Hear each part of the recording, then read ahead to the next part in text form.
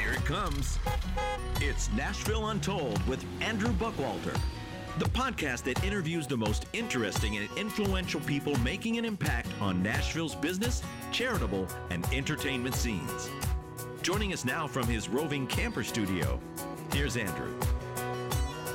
Hello, Nashville, and all the other listeners out there. Today you are in for a treat. I sit down with Aaron Walker in the Rambler, and thankfully he was as impressed with the Rambler as I have been impressed with his story and the impact he is making in many men's lives. So make sure to listen to the whole episode. Of course, that's my thought on all the episodes, but he has some great insight, great wisdom. He does a live Facebook Live on the Greenway where he just walks and talks and just spouts out a bunch of wisdom. It would be fun if I could do that, but I don't think I can. As I'm recording these, I have to keep recording them because I mess them up. So I don't know how I would do. Just 10, 15 minutes in front of the mic nonstop. Who knows? Maybe I'll get better. Anyways, I know you enjoy this episode. Aaron has he's done a lot in his life and is still doing a whole lot. So check it out. Hello, Nashville. Today I am sitting down with Aaron Walker, also known as Big A, or Aaron. I never could understand which way it was, so I just called him what I wanted to, and he has many names. So we were sitting in Hendersonville today, outside of his office on a nice rainy day. But actually, the temps are perfect for a camper. A little bit about Aaron. He's a businessman, a life coach. He has inspired many through his leadership, mentorship, and consistent pursuit of excellence. He enjoys helping others and believes experience is a great teacher. 35 years of entrepreneurship and marriage have given Aaron a wealth of experience. Aaron continues to reach new heights and broaden his perspective of the terrain by examining his experiences and growing from them. So, Aaron, thanks so much for joining me. Andrew, thanks for having me, buddy. The heart of Nashville. Here we are, sitting in the Rambler on a not too cold, but a rainy afternoon, man. I couldn't think of anywhere I'd rather be. Thanks for having me, buddy. You're welcome. I was actually reflecting last night because I was in Aaron's mastermind and just thinking about this, and really half the people I correspond with now was all through you. Was through your connections, was through what you were doing. I remember talking about this in the mastermind group, and we kicked around ideas, and you were one of the guys that took it to fruition. And look, here we are. Reality has set in. We're sitting in the Rambler today. Yep. And it was birthed in ISI, Iron Sharpens Iron Mastermind. It was. I was just thinking it was because, I had left a team in real estate, and I was all on my own. And I'm thinking, man, I need to be a part of something. And which I didn't want to join just a realtor mastermind. I wanted some, business mind. So I remember sitting in Georgia, big front porch swinging, and I was listening to Rory Vaden, and then you were on his podcast, and I was like, man, that's I like his message. I want to be about that. So joined, and then through all your connections and everything, learned a lot. So here we are. So I'm excited to actually sit down with you. I was reflecting back in my mind a little bit, thinking about this project, and I remember you showing the pictures of this Rambler stripped down to the frame and then pulling it out of your garage and unveiling it, and it's just been so cool to be able to see this thing unfold before me. So, and then today is kind of a cool day for me, being able to have been on the front end and then today being interviewed. So thank you, man. It's an honor to be interviewed by you. Thanks. You're welcome. All right, now let's see how well I do. All right, so we got a speed round or kind of an icebreaker. Cool. So how long have you lived in Nashville? 57 years. I'm a native Nashvilleian. Yeah, 3 generations deep here. Wow. Yeah, I love Nashville. Very few. Why'd you move to Nashville? You had no choice. You lived here. Why'd you stay in Nashville?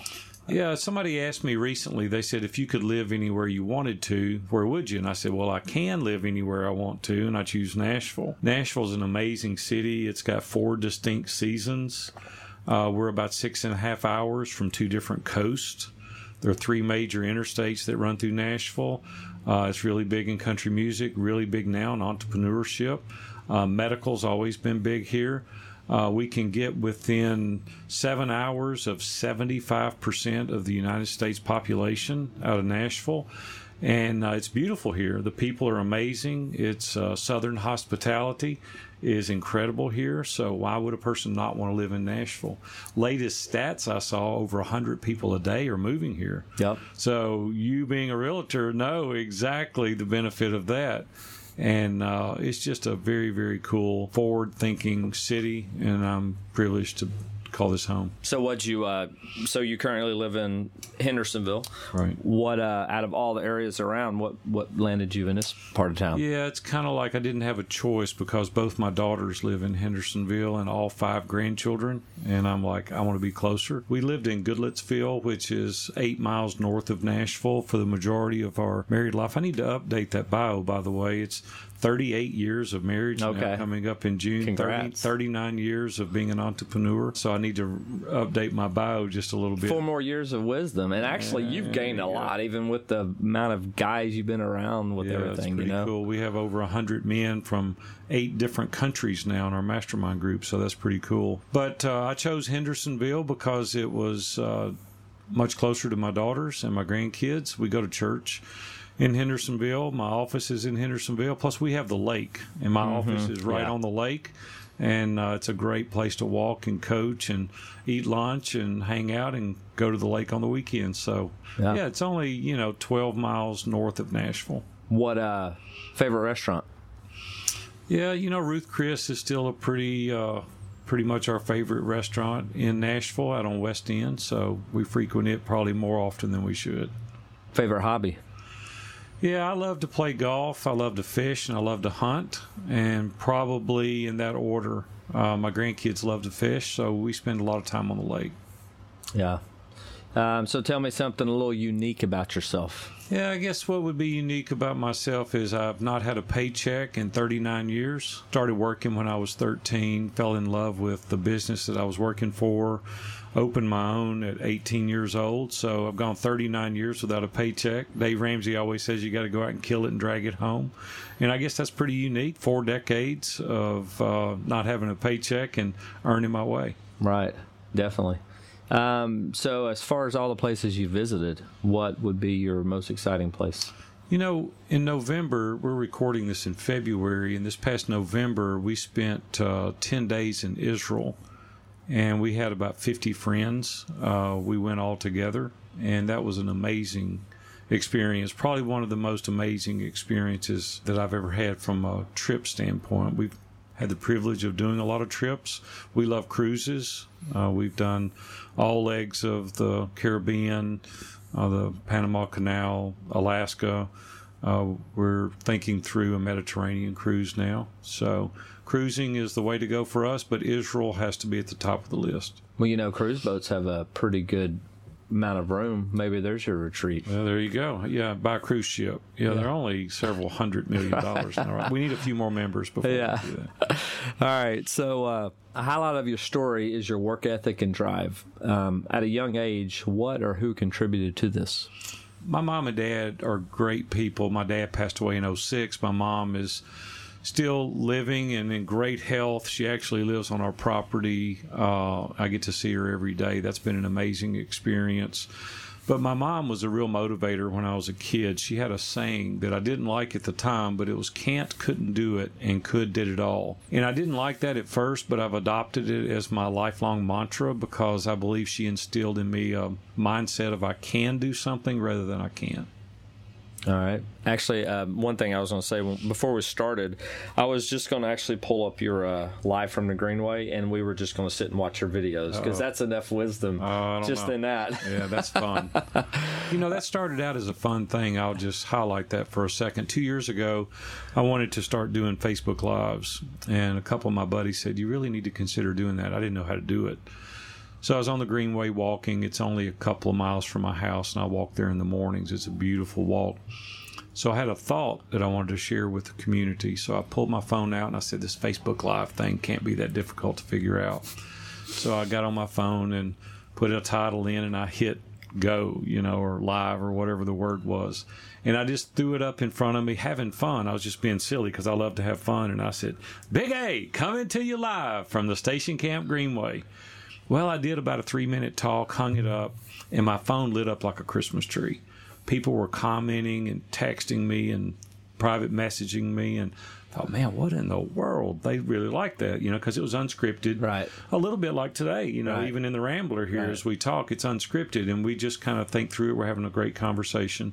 Next day, I did it again. So I continued to do it. Now we're 2 years in. I've got about 250 Facebook Lives cataloged. And it's been a real great tool for marketing and growing our business. And you just don't know sometimes what technology new that's going to be very, very effective in your business, much like I'm sure the Rambler will be for you. Mm-hmm. It's kind of a niche, right? Mm-hmm. And it's something that is unique in this industry. And I think this is going to serve you well also. So I envision your how many segments have you had already? Yeah, 250. As a book down the road. Deep Thoughts by Aaron Walker. Yeah, we're actually doing that. Okay. We've already got the name Live from the Greenway. Can I give an original idea to get you to think? What's cool is YouTube will transcribe these for free. So we go to YouTube, post it on YouTube. We get the transcription. We clean it up a little bit. And we're going to make an ebook out of all the Live from the Greenways, and we're going to give it away as a lead magnet when I do podcast interviews. Okay.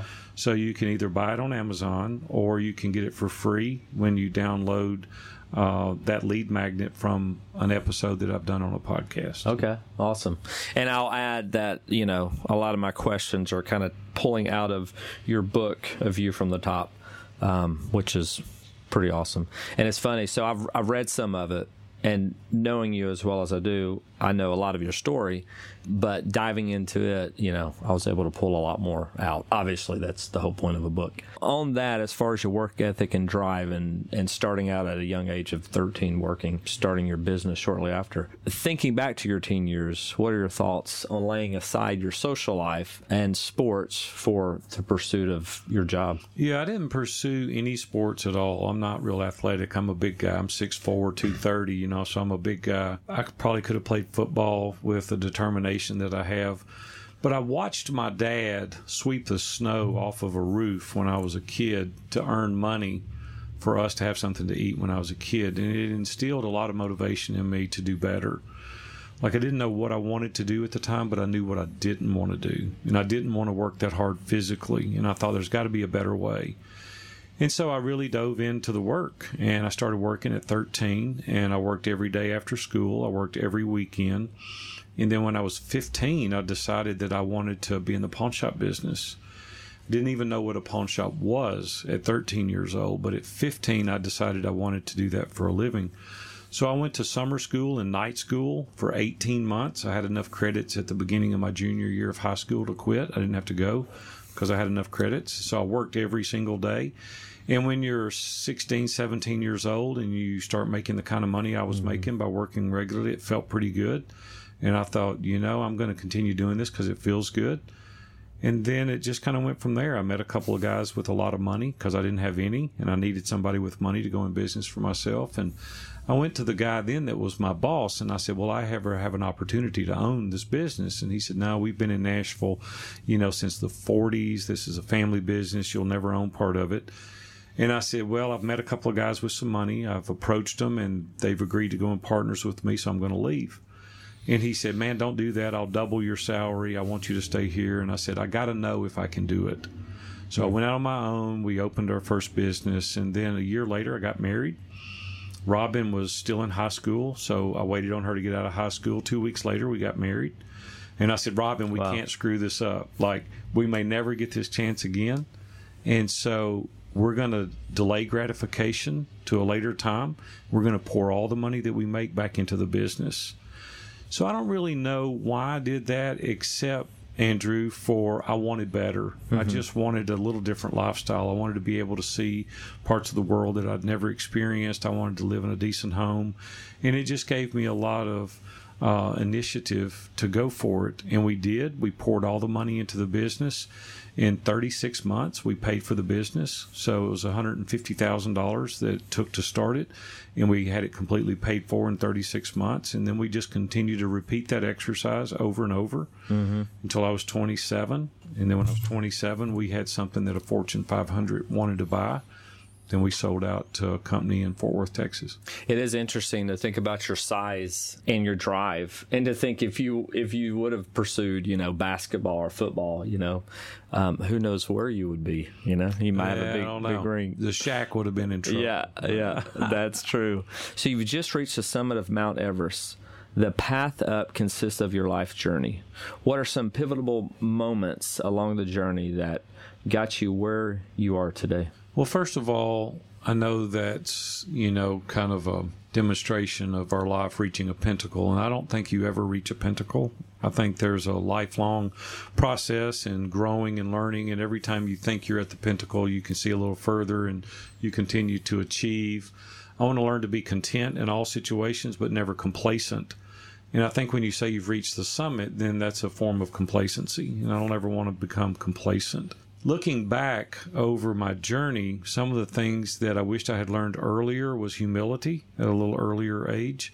Coming from nothing and being able to retire at 27, I thought I was the golden boy, and that about got me in trouble. And so I think the humility aspect is something that I should have learned sooner. My dad used to tell me when I was a kid, he'd say, you're doing really well, and be really kind to the people you passed on that ladder on your journey, because if the top rung on the ladder ever breaks, you'll pass those same people going down. And I think it's a really valuable lesson. I don't think we ever get to a point to where we think we're better or we can speak in a condescending voice to anybody. I don't think we ever reach the summit, if you will. Okay. But I do think that I've achieved some measure of success, at which I'm very grateful. I'm a Christ follower, so I give all the glory to God for our success. I could have never done this on my own without God's direction and guidance. The other thing that I probably would have done earlier is to enlisted wise counsel in the beginning, because isolation is the enemy to excellence. And I think that for us to excel at a rapid pace, we have to be around people that can help take us there, because there's wisdom in the counsel of the multitudes. And I think that they have different life experiences and they have different filters by which they view life. And we always should be in a constant state of personal development and learning from other people. So humility and surrounding myself with the wisdom of others, I would have done quicker. Okay. So also thinking earlier you said delayed gratification, and I think you had to do that a lot to pay off, that loan in that short period of time. Most people can't do that with the money that we make nowadays.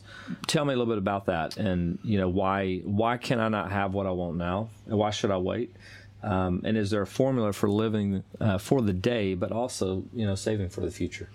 Well, what we could have done differently early on is when we had the business paid for in 36 months, I could have easily increased my salary. We could have bought a nicer car. We could have taken nicer trips. And that would have been great. That would have been fun. But I wouldn't have been investing in myself and building something that a Fortune 500 wanted, right? Fortune 500s don't want small, tiny mom and pops. They want something that's more grandioso. And we had that. So the delayed gratification is delayed. It wasn't removing gratification. It was just living like no one else today so I could live like no one else tomorrow. Dave Ramsey's been teaching this now for 25 or 30 years. At that point, were you tied in with him? No. Okay. No, I didn't know Dave at this time. It was just kind of, as Dave puts it, some common sense. Mm-hmm. Right. And so Robin and I took an $18,000 a year salary for 9 years. We lived on $18,000. The first condo that we bought when we got married was a 500 square foot condo. I paid $500 down, $203 a month was what I paid. I actually bought 3 of them. I bought one in A, B, and C building. I leased the other 2 out, so I had a $1,500 investment. I rented them out enough to cover the mortgage. I kept them 18 months. I sold them and made $30,000. I took that $30,000 and bought a $79,000 house.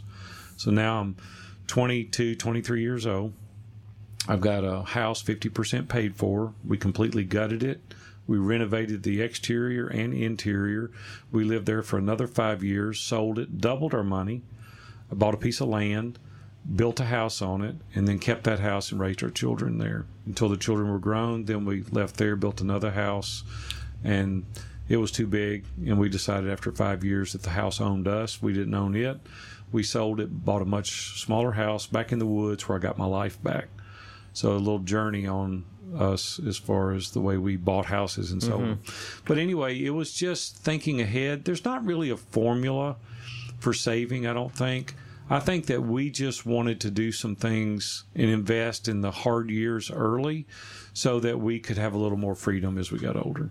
And obviously, I mean, you had to be blessed with, Robin being on the same page with you, because obviously that's a big pull between, a lot of spouses is one's the spender, one's the saver, and, to be able to stay on the same page and see that big picture, because obviously you think big, kind of automatically, Yeah, Robin was perfectly content, with our family and raising our children and staying at home. She's always been a stay-at-home mom. It's been an amazing role that she's played. She's been my biggest advocate, my biggest supporter. She's always been in lockstep with everything that I've wanted to do. Now, that doesn't mean that she fell right in line and just did anything I wanted to do, and that was the value of great communication. We had great communication all through our marriage, and our rule of thumb is if we both didn't want to do it, we didn't do it. Now, it may take weeks and sometimes months and even years to get on the same page, but we always respected each other enough that we didn't do it unless we both were 100%. Yeah, that's great. I mean, communication is key, and it's so easy, I don't know how easy it is. Yeah. I say with much sarcasm, as you recall, I'm sure some of our meetings of the communication is always a work in progress. If you were about to go live from the Greenway, and it was titled "The Most Impactful People in My Life," who would they be and why? Oh man, what a great question. At different times in my life, it's been different people. After my career was pretty established, I met a guy named Bob Warren. And I met Bob at our church. He spoke at our church. I didn't know him. And I fell in love with this guy immediately. He was amazing. His wisdom and his countenance was just second to none. And he was like a magnet. He just drew me to himself. And I was just in awe at this guy, at his wisdom and his experience. And he had a place in Hardin, Kentucky called Basic Training. And it was where he brought people and he would teach. He's a Christian also, and he became my mentor. And Bob would listen to me through difficult times. He would celebrate the victories with me. He would say the hard things to me. He would take me to task. He would challenge me. He would press me through those upper limit challenges often in my thinking philosophically and in my theology. He would really press that to the limits, but I could always trust him because he was authentic. He was very genuine. He was very transparent. He would share with me times in his life that didn't go as planned, and he would share those failures with me, and he would encourage me to be honest above reproach, and he really pushed me to do the right thing. Unfortunately, 3 years ago, he had a heart attack at 68 and died. He was a professional basketball player early on. He was Mr. Vanderbilt. They retired his jersey. He had an amazing career, went on and played for the San Antonio Spurs for about 8 years, had a great career, got out, and then started this ministry in Hardin, Kentucky. And even to this day, it's kind of ironic. His son, I'm mentoring now, his son's named Benjamin Warren, 23 years old, and he's in our mastermind group now. And I'm getting the privilege of mentoring his son. So there's a little bit of reciprocity in that, all the time that he put into me for all these years. So I'm grateful that I get to mentor his son now. Yeah, that's pretty awesome.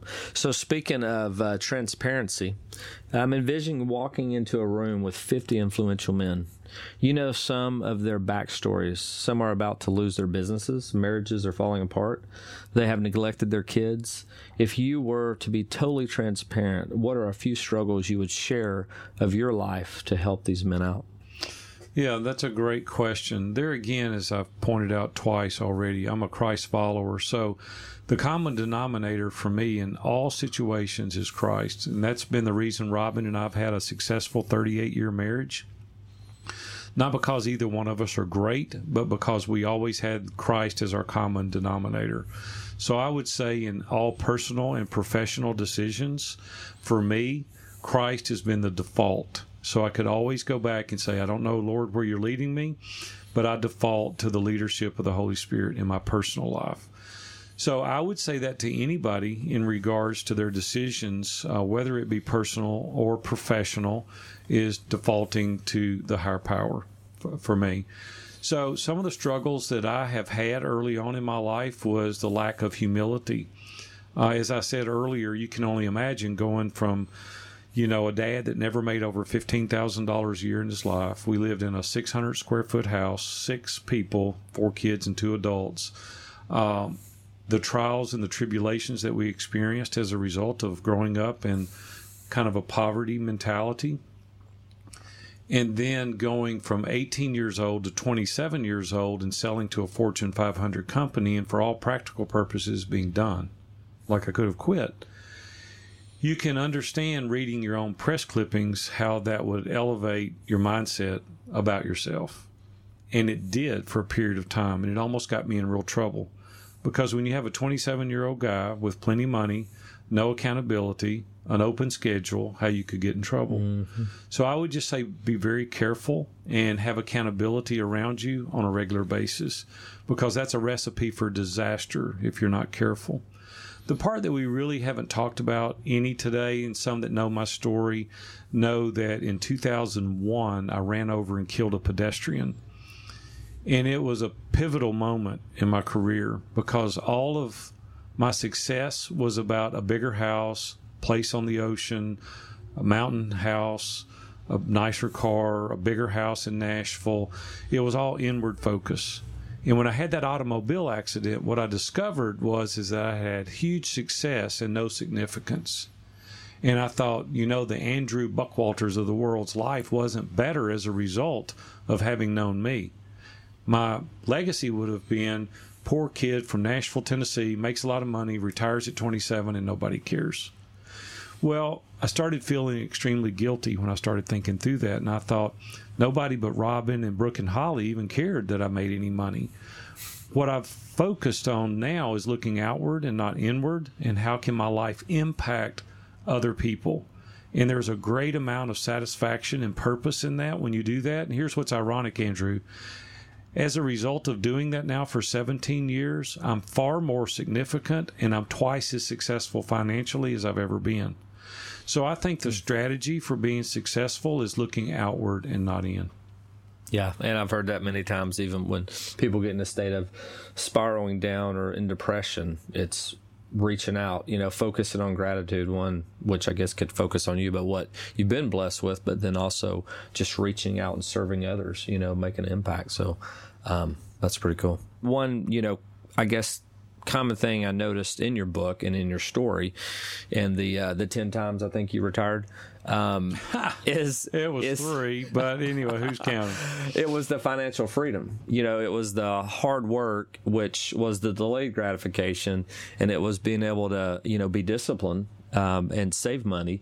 So then when you did have, tragedy struck, or, you tried a new venture in construction and just knew that wasn't a fit, if you hadn't had that financial freedom, who knows what decisions you could have been trapped, Because I took off 5 years after the accident. I took 5 years off, and I'm very grateful that I had the resources. We traveled pretty extensively abroad, and I feel like that if I hadn't had that cushion, if you will, it would have been much more difficult to work through that tragedy. And so that's another benefit of investing wisely or saving. I'm not a great saver. I was a decent investor. And so it gave me that passive income that I was able to take some time off and get my legs back under me. Yeah. Well, it's cool because it's like, you had, a 4-year stint after 27 when you sold your business? Right. And then you had 5 years of traveling. But really, you don't talk a whole lot about all the experiences you had within the traveling. That would be pretty cool to hear someday. I'm sure you got to see some pretty neat stuff. You state purpose is the driving, motivating force that propels us to significance. Yeah. Without it, we get lost in our efforts to find or create happiness and contentment. When you have had the mountaintop experience and something shoves you off the peak, how do you pick yourself back up? Well, here's the thing. There's a whole lot to unpack there. So, first of all, money doesn't make you happy.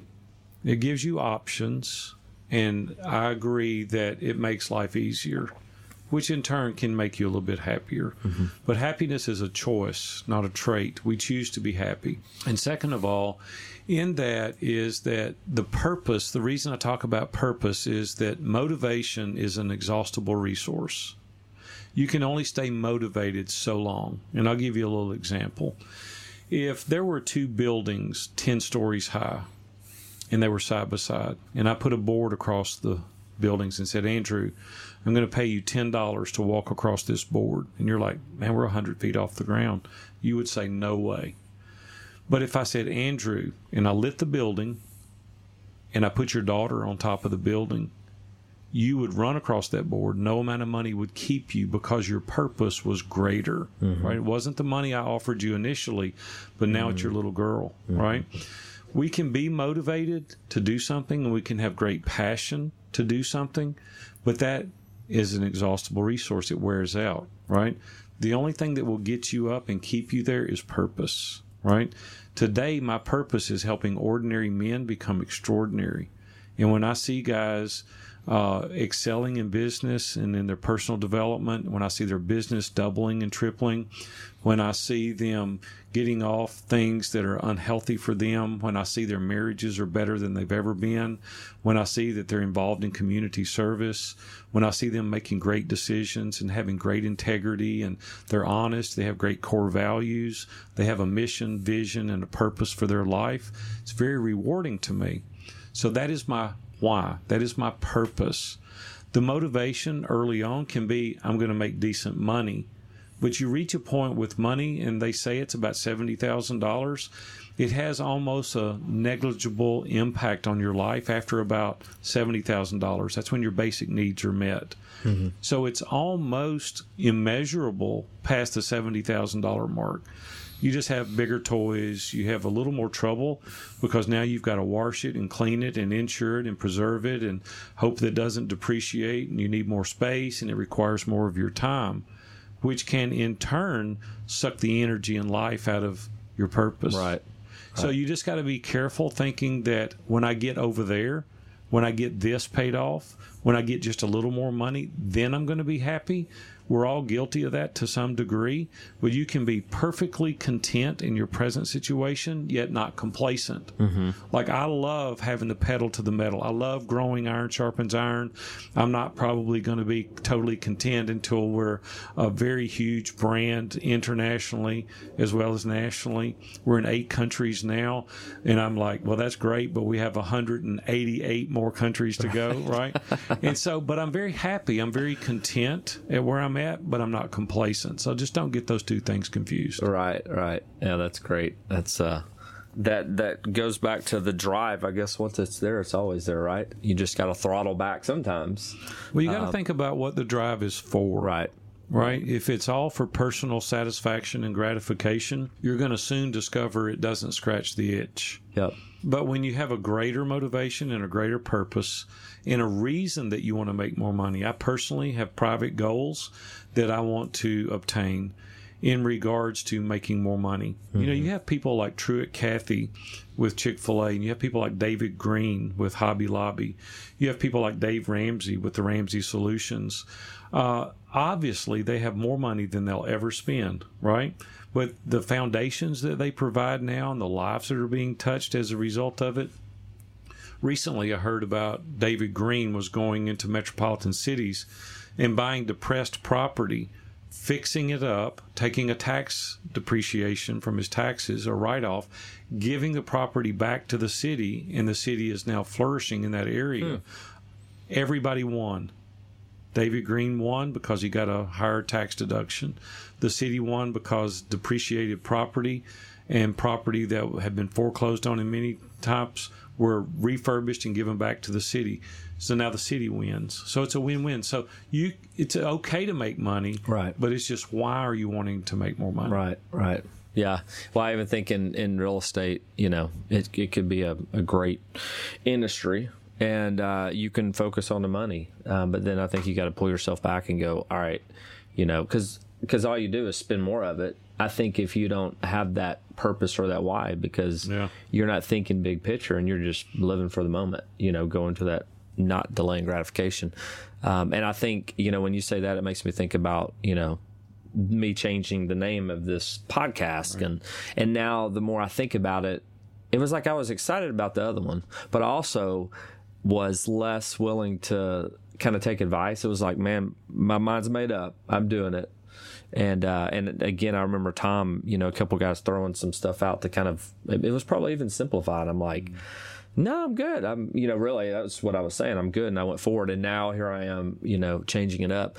But now I'm even seeing, more purpose in it, bigger picture, which really excites you to keep pushing forward, when things kind of keep tying together. So let's don't totally negate making money. And I can't stand when people with a lot of money go, oh, it's not about the money. And I'm like, you liar. A lot of it is about the money. It's okay. It sounds more noble for us to say it's not about the money. And I always love saying this. Well, if it's not about the money, do it for free for me. And then they recant quickly and they go, oh, well, I really can't do it. Well, no, because some of it is about the money. Right. Don't make making money bad. It's not bad. It's a good thing. I need it, right? Because I like to take nice cruises. Right. I like to live in a nice house. I like to drive a nice car. I like to give money away. I like to be able to sit here with you for a couple of hours, right? Because my schedule permits it. And I couldn't do that if I didn't have a little bit of money, right? So let's don't say it's not about the money, right? Because let's take it away from you and you'll find out how important that money is. It's just not focused just on It's the not money. your God. Right. Don't make it your God. See, money is a tool for us to live our life. It's not the reason we live our life. So don't make it your only focus. Right. Definitely agree. So I also love the statement you made. I have one very important suggestion for you. Embrace the tension. It's never going away completely, no matter how vast your pool of resources.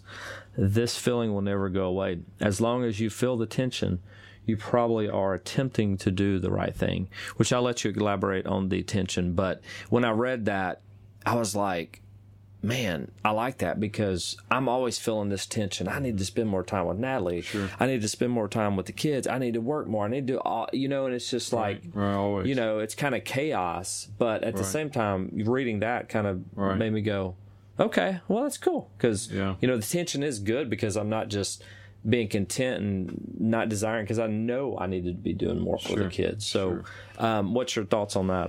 Well, here's the thing. Robin and I went through the Panama Canal recently.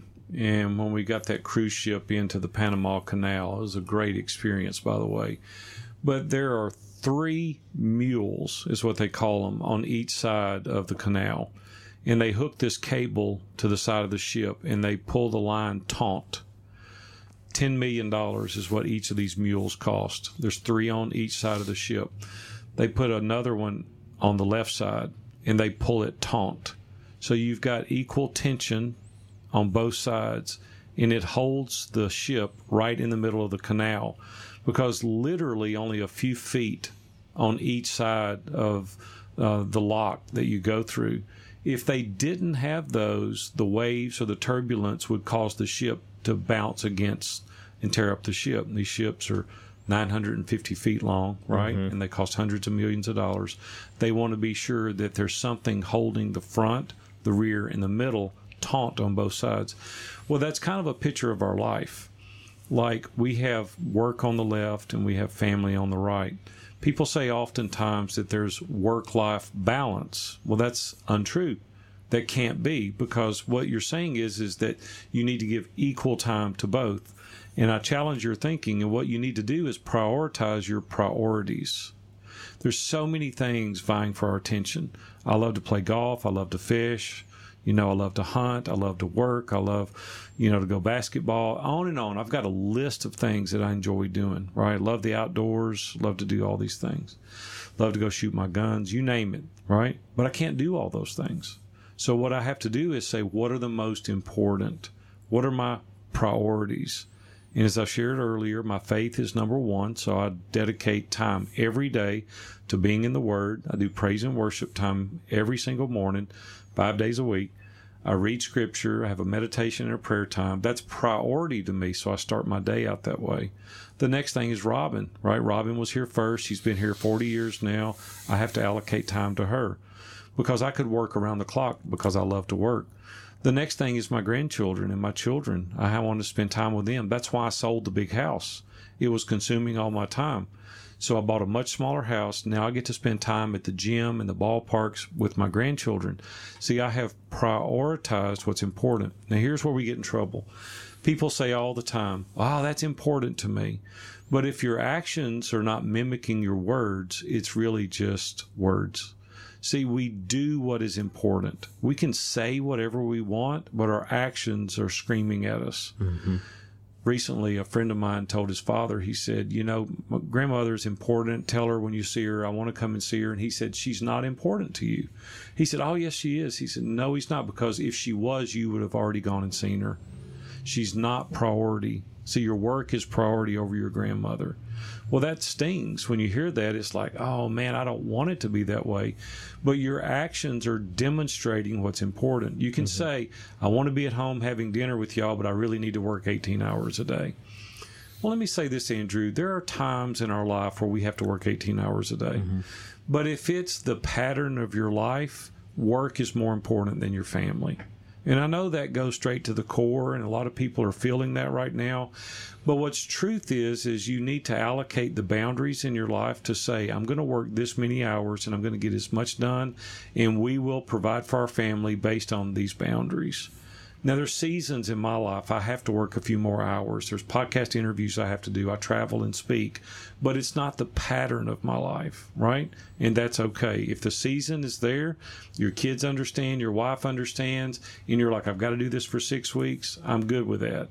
But when 6 weeks turns into 6 months and then 6 years, what you have said is that is more important than you. Mm-hmm. So I would just simply say, prioritize your priorities, build boundaries, and adhere to them. And I would say probably too I think about either a spouse, or I can think about some grandparents that say, oh, I love you, I miss you so much and all this stuff. But then when you look at their actions and you're like, but you never come here, or it's like, it's all words. And and just know that, like, even though the party's not communicating it, probably in a lot of cases, it's still being noticed. Right. Sure. My wife doesn't have to say, I want to talk. I know her well enough to know, all right, we need to talk. Right. Now it's just, am I going to make it a priority? So this is the thing. We hurt the people that are closest to us the most, mm-hmm. because we feel like we can do it and get away with it. But let me just forewarn you, there's going to be a day where they're going to get tired of that. And what happens is you've heard the song, the kid saying, hey, let's play. And mm-hmm. the dad says, again, I don't have time. Then the dad makes a pocket full of money, comes home to a house full of strangers. Yep. And then he says, okay, Billy, let's play. And the kid's like, sorry, Dad, I moved on. See, we only have one opportunity with those kids. We don't get a do-over. I can teach you how to make money. You can make more money. Businesses can come and go. They don't have a memory, but your family does. And if you're having great success at the expense of your family, at the end of the day, you still go home a loser. Yeah. And I want to teach people to prioritize their priorities and build those boundaries so that you win in both arenas. Mm-hmm. Interesting how, you could come home not humble and excited and, I'm a winner, but the reality is you're a loser. You just don't know it. So let's talk about fear for a minute. Why is it so paralyzing? Curious. Also, I was reading your book and thinking about, at 27, when you retired first, and that experience you had, it was a struggle, because I think you're like, where's my purpose? And even now, as you're impacting so many lives, do you think there's a fear of actually retiring, or do you, what's your thoughts on that? Well, it's kind of interesting that you're bringing this up, because I'm having this discussion. I'm not that old. I got a long way to go. But as I get older, I'm 57 now. As I get older, there's some other things that I want to do, Robin, and I want to travel a little bit more extensively. And I'm kind of in this weird space right now where I don't know that I necessarily have the right to just decide one day to quit. And I'll tell you why. I think God gives us our talents and our abilities. and I think that we have to use it to further the kingdom and to share. And Dan Miller said something to me pretty interesting about 7 years ago when I said I was going to retire for the final time. He said, "What are you going to do?" And I said, "I'm going to go to the Caribbean. I'm going to sit on the front porch of one of those little tiki huts, and I'm going to watch the ocean." And he said, "That's the most selfish thing I've ever heard you say." And I said, "Sounds fun, though." Yeah, I said, "Why do you say that?" He said, "Well, you've been working, a long time. You've had very successful companies, and I think maybe you should consider coaching." And I said, "I'm not coaching anybody." And he said, "Aaron, you've had a successful marriage, successful companies.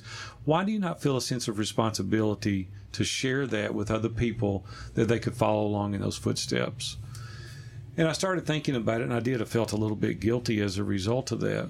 So I think when we're blessed with having different spiritual gifts, mine I feel is encouragement. I do have a great amount of determination. Fear is minimal now compared to what it was when I was younger. And I feel like I can help push people through those upper limit challenges. Gay Hendricks wrote a great book called The Big Leap, where he talks about these upper limit challenges, the ceiling that we all have. And I think I've got the experience and the ability to push guys through that. It's proven to be true now hundreds of times because I've coached many, many people through pushing them through that upper limit challenge. So I don't know that the decision is necessarily mine in its entirety to make completely as to when I quit or don't. I'm very prayerful about it now, and we'll see. I want to be obedient. I don't want to say I'm going to put a time frame on it, and at 65 I'm going to quit, or 75. One of the greats died today. Billy Graham died at 99 years old. At 85, he led a conference in Seoul, Korea, where there were 1 million people that attended. So the lives that he touched and impacted at 85 years old, I don't know that it's fair for me to say at 57 I'm going to quit. Well, and even thinking about, what you're doing and just how the sprawling aspect of networks, how it can just, one person's life you touch, how many lives is that one touching? It's the ripple effect. Yeah. That's cool. Now, speaking of fear, though, what's your advice on, I think, well, there's many slogans with fear, and if you don't try something, you're not trying something at all. What's your I look your at advice? it differently now. I call it the 18-35-60 rule. When you're 18 years old, you're afraid of everything. When you get 35, you don't care. And then when you get 60, you find out that people weren't talking about you to begin with, right? And so the truth of the matter is that we all would be lying to ourselves and to the public if we didn't say there's some things we're afraid of, right? Right. My slogan's been kind of over the past 6 or 7 years, fear missing an opportunity more than you fear failure. I wouldn't want to lay in bed at night and think, would it have worked? That would kill me. I just couldn't lay there and think, I have this great idea with this Rambler, the heart of Nashville. And I even told you jokingly 2 years ago, I said, if you don't do this, let me know, because I think it's a great idea and I'll do it. And see, you're trying it. And I think it's going to be a huge success. It's not proven yet, but I think it's going to be a great success because of the novelty of it. And I'm really enjoying this interview today. I think it's fun. It's a great environment. It's cool to sit here, in this very cool Rambler and do this interview. It's kind of nostalgic and it's really fun. But think if you didn't do it, you would be thinking that every day. Golly, wouldn't it have been cool to expose myself to all these people in Nashville and do these great interviews, and I don't know where it would have gone. See, that would have killed me. So I'm afraid of missing an opportunity more than I'm afraid of failure. See, the thing is we're not popular enough to be worried about everybody talking about us. We're not. You're not the center of everybody's conversation. People are not sitting around their dinner table tonight talking about Andrew being successful with the Rambler one way or the other. If it fails, they'll go, oh, it didn't work. What is for dinner? Or, hey, it really worked. He's crushing it. What's for dinner? Right? That's about how long it lasts. Yet we let it hold us back from pursuing great opportunities. So I would just encourage you, if there's something that you're wanting to do, if you get great counsel of the wisdom of the multitudes of the people I was talking about earlier, you've got the resource, it's not going to put your family in jeopardy, I would just say go for it. Give it a try. Don't pour your life savings into it. Don't push it all on red and roll the dice in Vegas. I'm not saying that. But if there's a percentage of your net worth that you want to be a little bit risky, I'd say go for it. All right.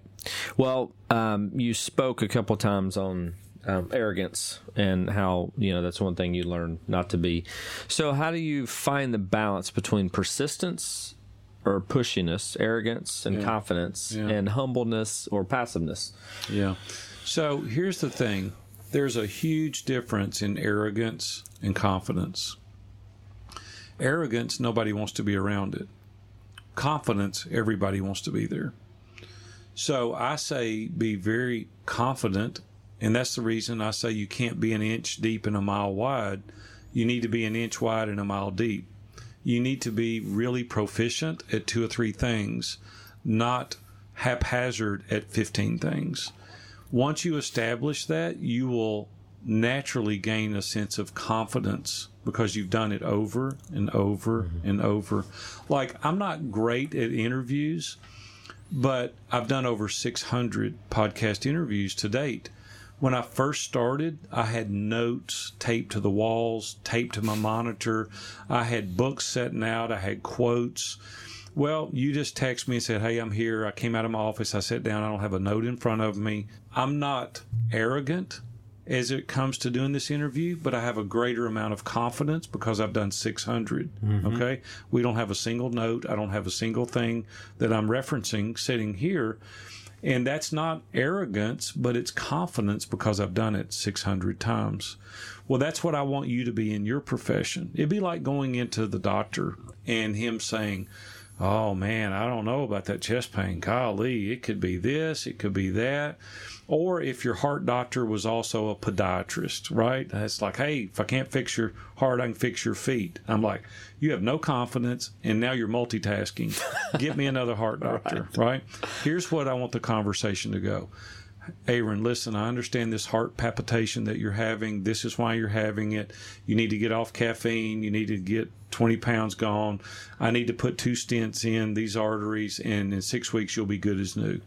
I'm like, wow, that wasn't arrogant, but that was very confident because he's done this over and over. And I'm like, okay, sign me up. I'm ready to go. So I think there's a big difference. And here's the other things. For salespeople, if you go in haphazardly and you're not confident, people are not buying your product or your service. But if you say, I've done this 600 times, I know exactly what's going to transpire, I know exactly what to do, and you lean in and you give them your price with a great amount of confidence, they're going to buy your service or product. But if you look down or you gulp or you apologize for what you're charging, they're not going to buy your service or product. They'll see it. It's the same way in life. We've just got to have an air and a sense of confidence void of arrogance. Yeah. One thing I like to do with knowing, I think it's knowing I have the experience in real estate. I throw this out, and I think at the point I do it, they trust me enough. But it's always fun to go, look at a house, and they're really serious, ready to put in an offer, and it's like, all right, what's the next step? And I'm like, I don't know. Let me Google it. I haven't made it this far, Right. It's okay to say I don't know. Well, now in that case, I do, but I would do it jokingly, and it's like, you got to Google it. You've never been there, and it throws them off. They start cracking up. It's better. Yes, it's better, right, to even say I'm not sure on that. Right. But I'll get back to you in 48 hours. Definitely with the answer. Don't try to wing it. That'll always get you in trouble. Yeah, people can see through it.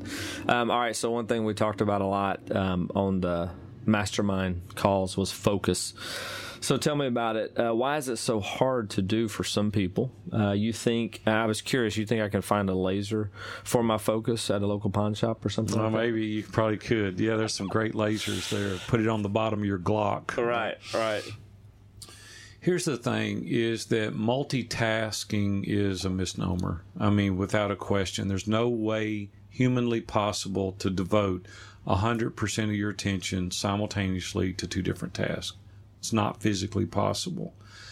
And I have grown and excelled through elimination, and I continue to do it today. We own a couple of businesses, and we've got other people running one of them. But my sole focus has become on View from the Top, which incorporates one-on-one coaching in the mastermind. I could do other things haphazardly and possibly have an income from the 2 or 3 or 4 different businesses, But if I'm going to be recognized as the professional in some industry, I've got to be totally focused. I've got to be totally devoted. That's what I was about to say. Yeah, I like that. Devocus, right? Devocus. That's the new word. It is. Yeah. So, devocused. There you go. Devoted and focused. I like that. Right?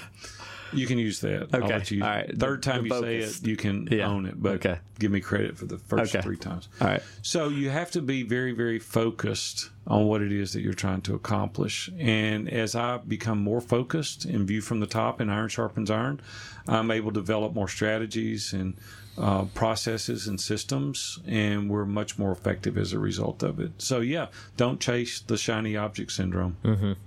All right. Shoot the squirrels out of your life. Yeah. Right. So I know your wife, Robin, is a rock and has been supportive at times and gave you a swift kick in the butt at times as well. How do you stay on the same page when you are so different than your wife? Not you, but other people that are. Yeah, we are. How do you merge your strengths to be one? Yeah. Well, here's what happens, Andrew, in a lot of marriages, and I've seen this to be true, even in my own marriage early on. We fall in love with somebody, then we get married and spend the rest of our life trying to change them. And what Robin and I have elected to do is to embrace our strengths and understand our weaknesses. And there's many areas. I'm a big picture guy, as you said earlier. And I can go in and very confidently blast out an itinerary and say, we need to do this, this, and this. Robin is a very detailed person. Robin's a person that needs a lot of security. She likes to know that we've got X in assets or cash, and women primarily want to know that sense of security is there. I'm like, you know what? I've done it before. I've done it a dozen times. I'll do it again. Well, you know what? That's good for me, but that's not good for our marriage. Robin has to have the same latitude for me. She's got to give me that space to be able to say, hey, I know you're an entrepreneur. I know you go forward. I know you're a big picture person, but we got a time out here. I need some more details. Mm-hmm. Like even now, I'll go into Brooke, my assistant, which is also my daughter, and I'll say, hey, do this, this, and this. And she'll go, hold on, time out. I can do all that, but what do you want me to let go? What is it that you want to sacrifice as a result of having this big picture thing? Because in order for me to do that, these are 15 details that I've got to tend to. Which one do you want to let go? Like she reins me back in. Mm-hmm. So I hate details. I hate that level of details. You lose me. I like gloss over at some point. And even people that know me well, when we're intimate in our dialogue, they'll go, Big A, I've lost you, hadn't I? Because I gloss over. You lose me after a period of time in the details. Mm-hmm. And I got to get out and I've got to dream big, right? Robin's like all in the details. So we have to acknowledge that. We have to be honest. And we have to say, hey, right, we even have rules at our house. And you say, rules? I'm like, seriously, we have rules. Like when we go to bed, we'll sit in the den and I'll talk about this till Jesus comes back. But when we go to bed, it's an unwritten rule that we do not talk about troubled areas or trials. We don't talk about the kids. We don't talk about the grandkids. That is a place I need to go and unplug and I need to sleep. And so we're like, hey, if we got a problem, we'll stay up all night, we'll talk about it, but we're not going to go in the bedroom and talk about this while we're laying in bed.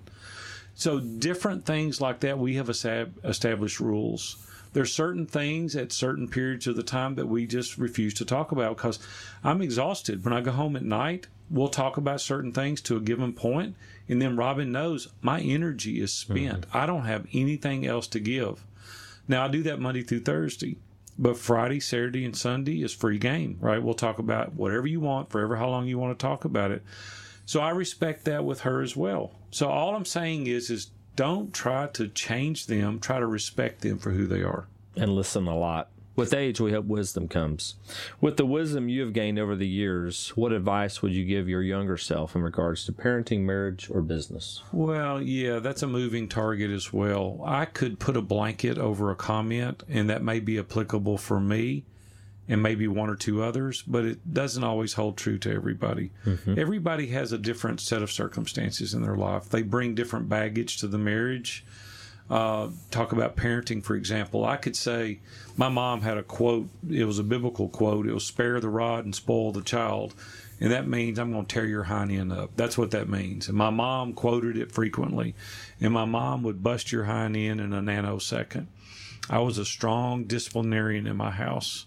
And I could say, hey, little Billy over there is acting up. You need to bust his hind end, take him to the woodshed.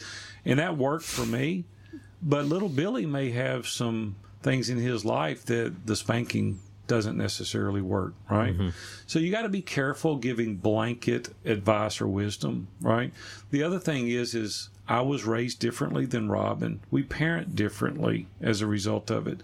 Some of the times it worked the way she did it, some of the times the way I did it, but we never debated it in front of the children. We always debated it privately, because then what you've done is you've put the kids in a different camp. Like, now I know who to go to because Dad feels this way. We would be united with our decision in front of the children, but we would never debate it there. In business, it's the same way. You have to learn as you go. It's not every decision is the right decision for every person. My dad used to say every tub sets on its own bottom. And so it's the same way in business. What may work well for Robin and I'll give you some examples. There's some boundaries that we've established in our marriage. Some of you listening are going to check out on me when I say this, and that's okay because it's not your boundaries, it's my boundaries. But I never am alone with a person of the opposite sex. There's just no point in me doing that. There's no women in my social media because I'm a man's coach. It's unnecessary. I don't take pictures with women when I'm traveling speaking. And you go like, what is that about? People come up to me all the time. Can I do a selfie? Well, the first thing they're going to do with that is post it on social media. So I'm sitting at San Diego, and I've got my arm around a 25-year-old blonde. She posted to Facebook immediately. Robin's sitting at home on the couch with me in San Diego, and I've got my arm around some 25-year-old pretty blonde. That's not going to serve my marriage well, right? There's no benefit in doing that. So we've established these boundaries. I ask you to establish boundaries for your relationship that your wife can honor, that you would honor. Recently, I had a lady walk up to me. I got through speaking, and she literally jumped up, put her arm around me, was going to take a selfie, and I walked away. And she goes, well, did I offend you? And I said, let me explain something. And I explained what I just shared with your audience. And you know what she said? She said, I wish my husband felt that way. And I'm like, wow, it's respect. I honor Robin by doing those things. It's not for everybody. I can't say it's wrong for you, but for me to protect a 39-year marriage, it's healthy for us. Yeah. So all I'm saying is have this communication, establish those boundaries, what's good for you and your spouse. Yeah, that's awesome. Great advice. So from the great words of Timothy 4:7, I have fought the good fight, I have finished the race, I have kept the faith. When your journey is over, what legacy are you hoping to leave? Yeah, at the end of the day, I want my legacy to be this. When people stand and look at me to pay their condolences, I want them to say one thing: my life was better as a result of having known him. And if that can be my final legacy, I will have fought the good fight and won the race. That's awesome. Well, Aaron, I think I could sit here and ask you probably several more questions, but I don't have time, and you probably don't either. So we'll wrap it up. Tell them how they can follow you and the book, great. and I know actually I was going to ask you a question, but you've said it enough about obviously the masterminds. Is that important to you? But tell them about the masterminds. Yeah, thank you. Yeah, we run a mastermind called Iron Sharpens Iron. And it's a video conference. You can be anywhere in the world and join our mastermind group. I'd love for you to consider it. So if you are interested, you can reach out to me at viewfromthetop.com. There's every social media platform there to follow us. My email is there. My personal number's there. I'm very easy to get a hold of. So if you'd like to do that, I did write 2 books this past year, View from the Top. You can get it anywhere. It's in every bookstore. It's in the airport. It's on Amazon. It's everywhere. I wrote another book called The Mastermind Blueprint. We're pretty jazzed up for it. We got Seth Godin's endorsement recently on it, so that was pretty cool.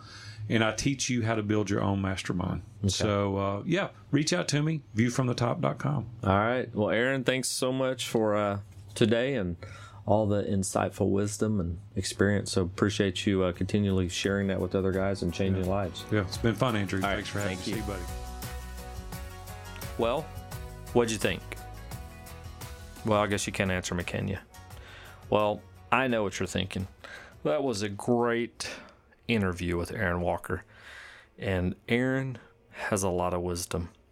And I would not want to experience some of the life that he experienced. But I can tell you this, he came out a better man. And as he would say and mention throughout the podcast, having God in his corner was the key, and friends, and that's why he's so focused on growing and improving men's lives through the mastermind that he leads and is a part of. I got to be involved in that for a year and a half, and it was awesome, and met some great people and still talk with a lot of them. I will say I'm doing the podcast because of him and the people that he introduced into my life. So I'm very grateful for Aaron, and hopefully you walked away and can apply some of what he has learned throughout his life. Make sure to tune in next week. I'll be sitting down with Terry Vo. She is an Arkansas alum, and I'm on the board with her because we both are Razorbacks. I don't know how she does all she's doing. Like, I see a new Instagram post, I think every day she's at some new event. But I know she loves what she's doing. She is connecting. She is making an impact in Nashville. And through her work, she gets to do a lot, and actually has some pretty cool story of why she actually moved to Nashville, something I did not know.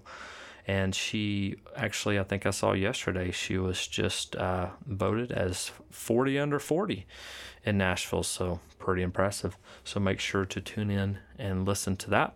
Scroll down, hit the review button, and leave a review. Let me know what you thought about the interview with Aaron Walker. Check out show notes. Go to the videos. You can see the recording in the Rambler. And the music is brought to you by singer-songwriter Julie Keltonic. There's a detailed interview with her as well, as I sat down with her last year, and we chatted for a while, and you can hear some of her songs. So make sure to check that out. Until next week, have a great one. Make an impact, make a difference, and find some people to chat with.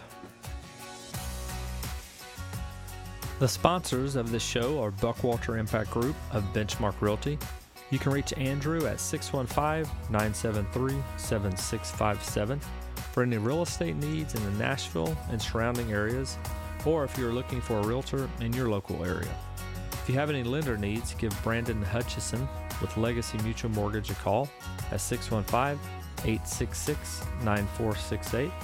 And lastly, if you have any title or closing needs, give David Weber with Limestone Title and Escrow a call at 615-730-7955. They close anywhere and anytime at no additional cost.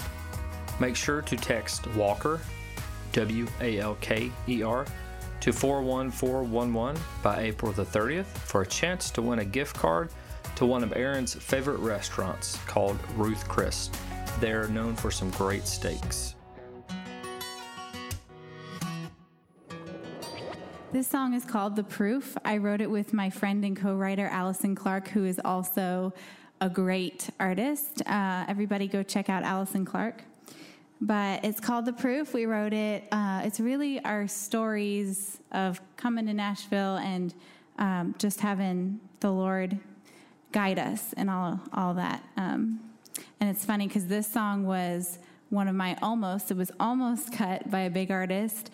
And it's funny because the song itself helped me get through the disappointment of that. But I still have hopes for this song. I believe in it, and I would love to see it go out. So, called The Proof.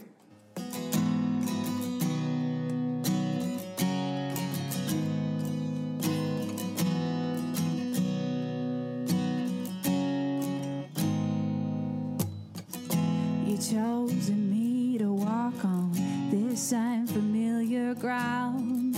I'm leaning into you, I'm stepping out.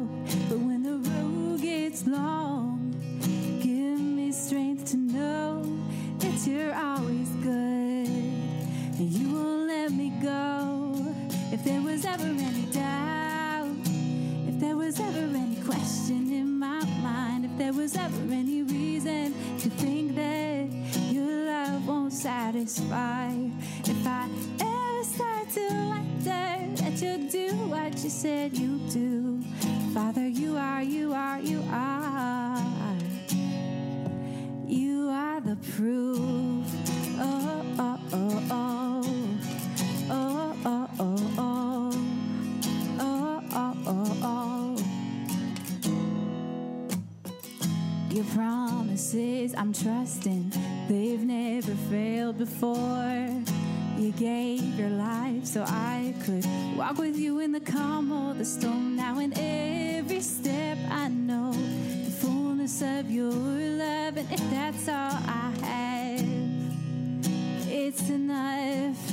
If there was ever any doubt, if there was ever any question in my mind, if there was ever any reason to think that your love won't satisfy, if I ever start to wonder that you'll do what you said you'd do, Father, you are, you are, you are.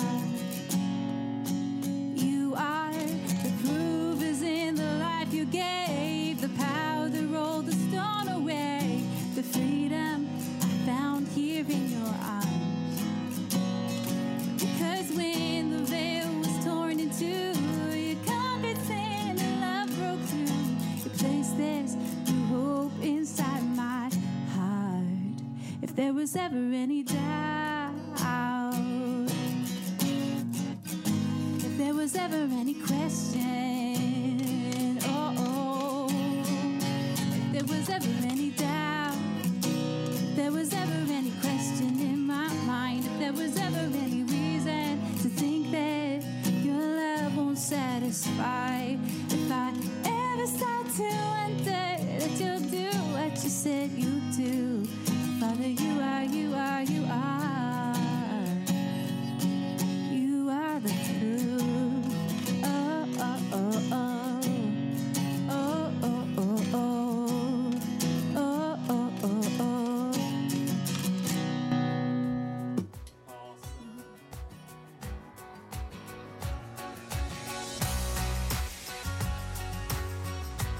We hope you've enjoyed listening to Nashville Untold with Andrew Buckwalter.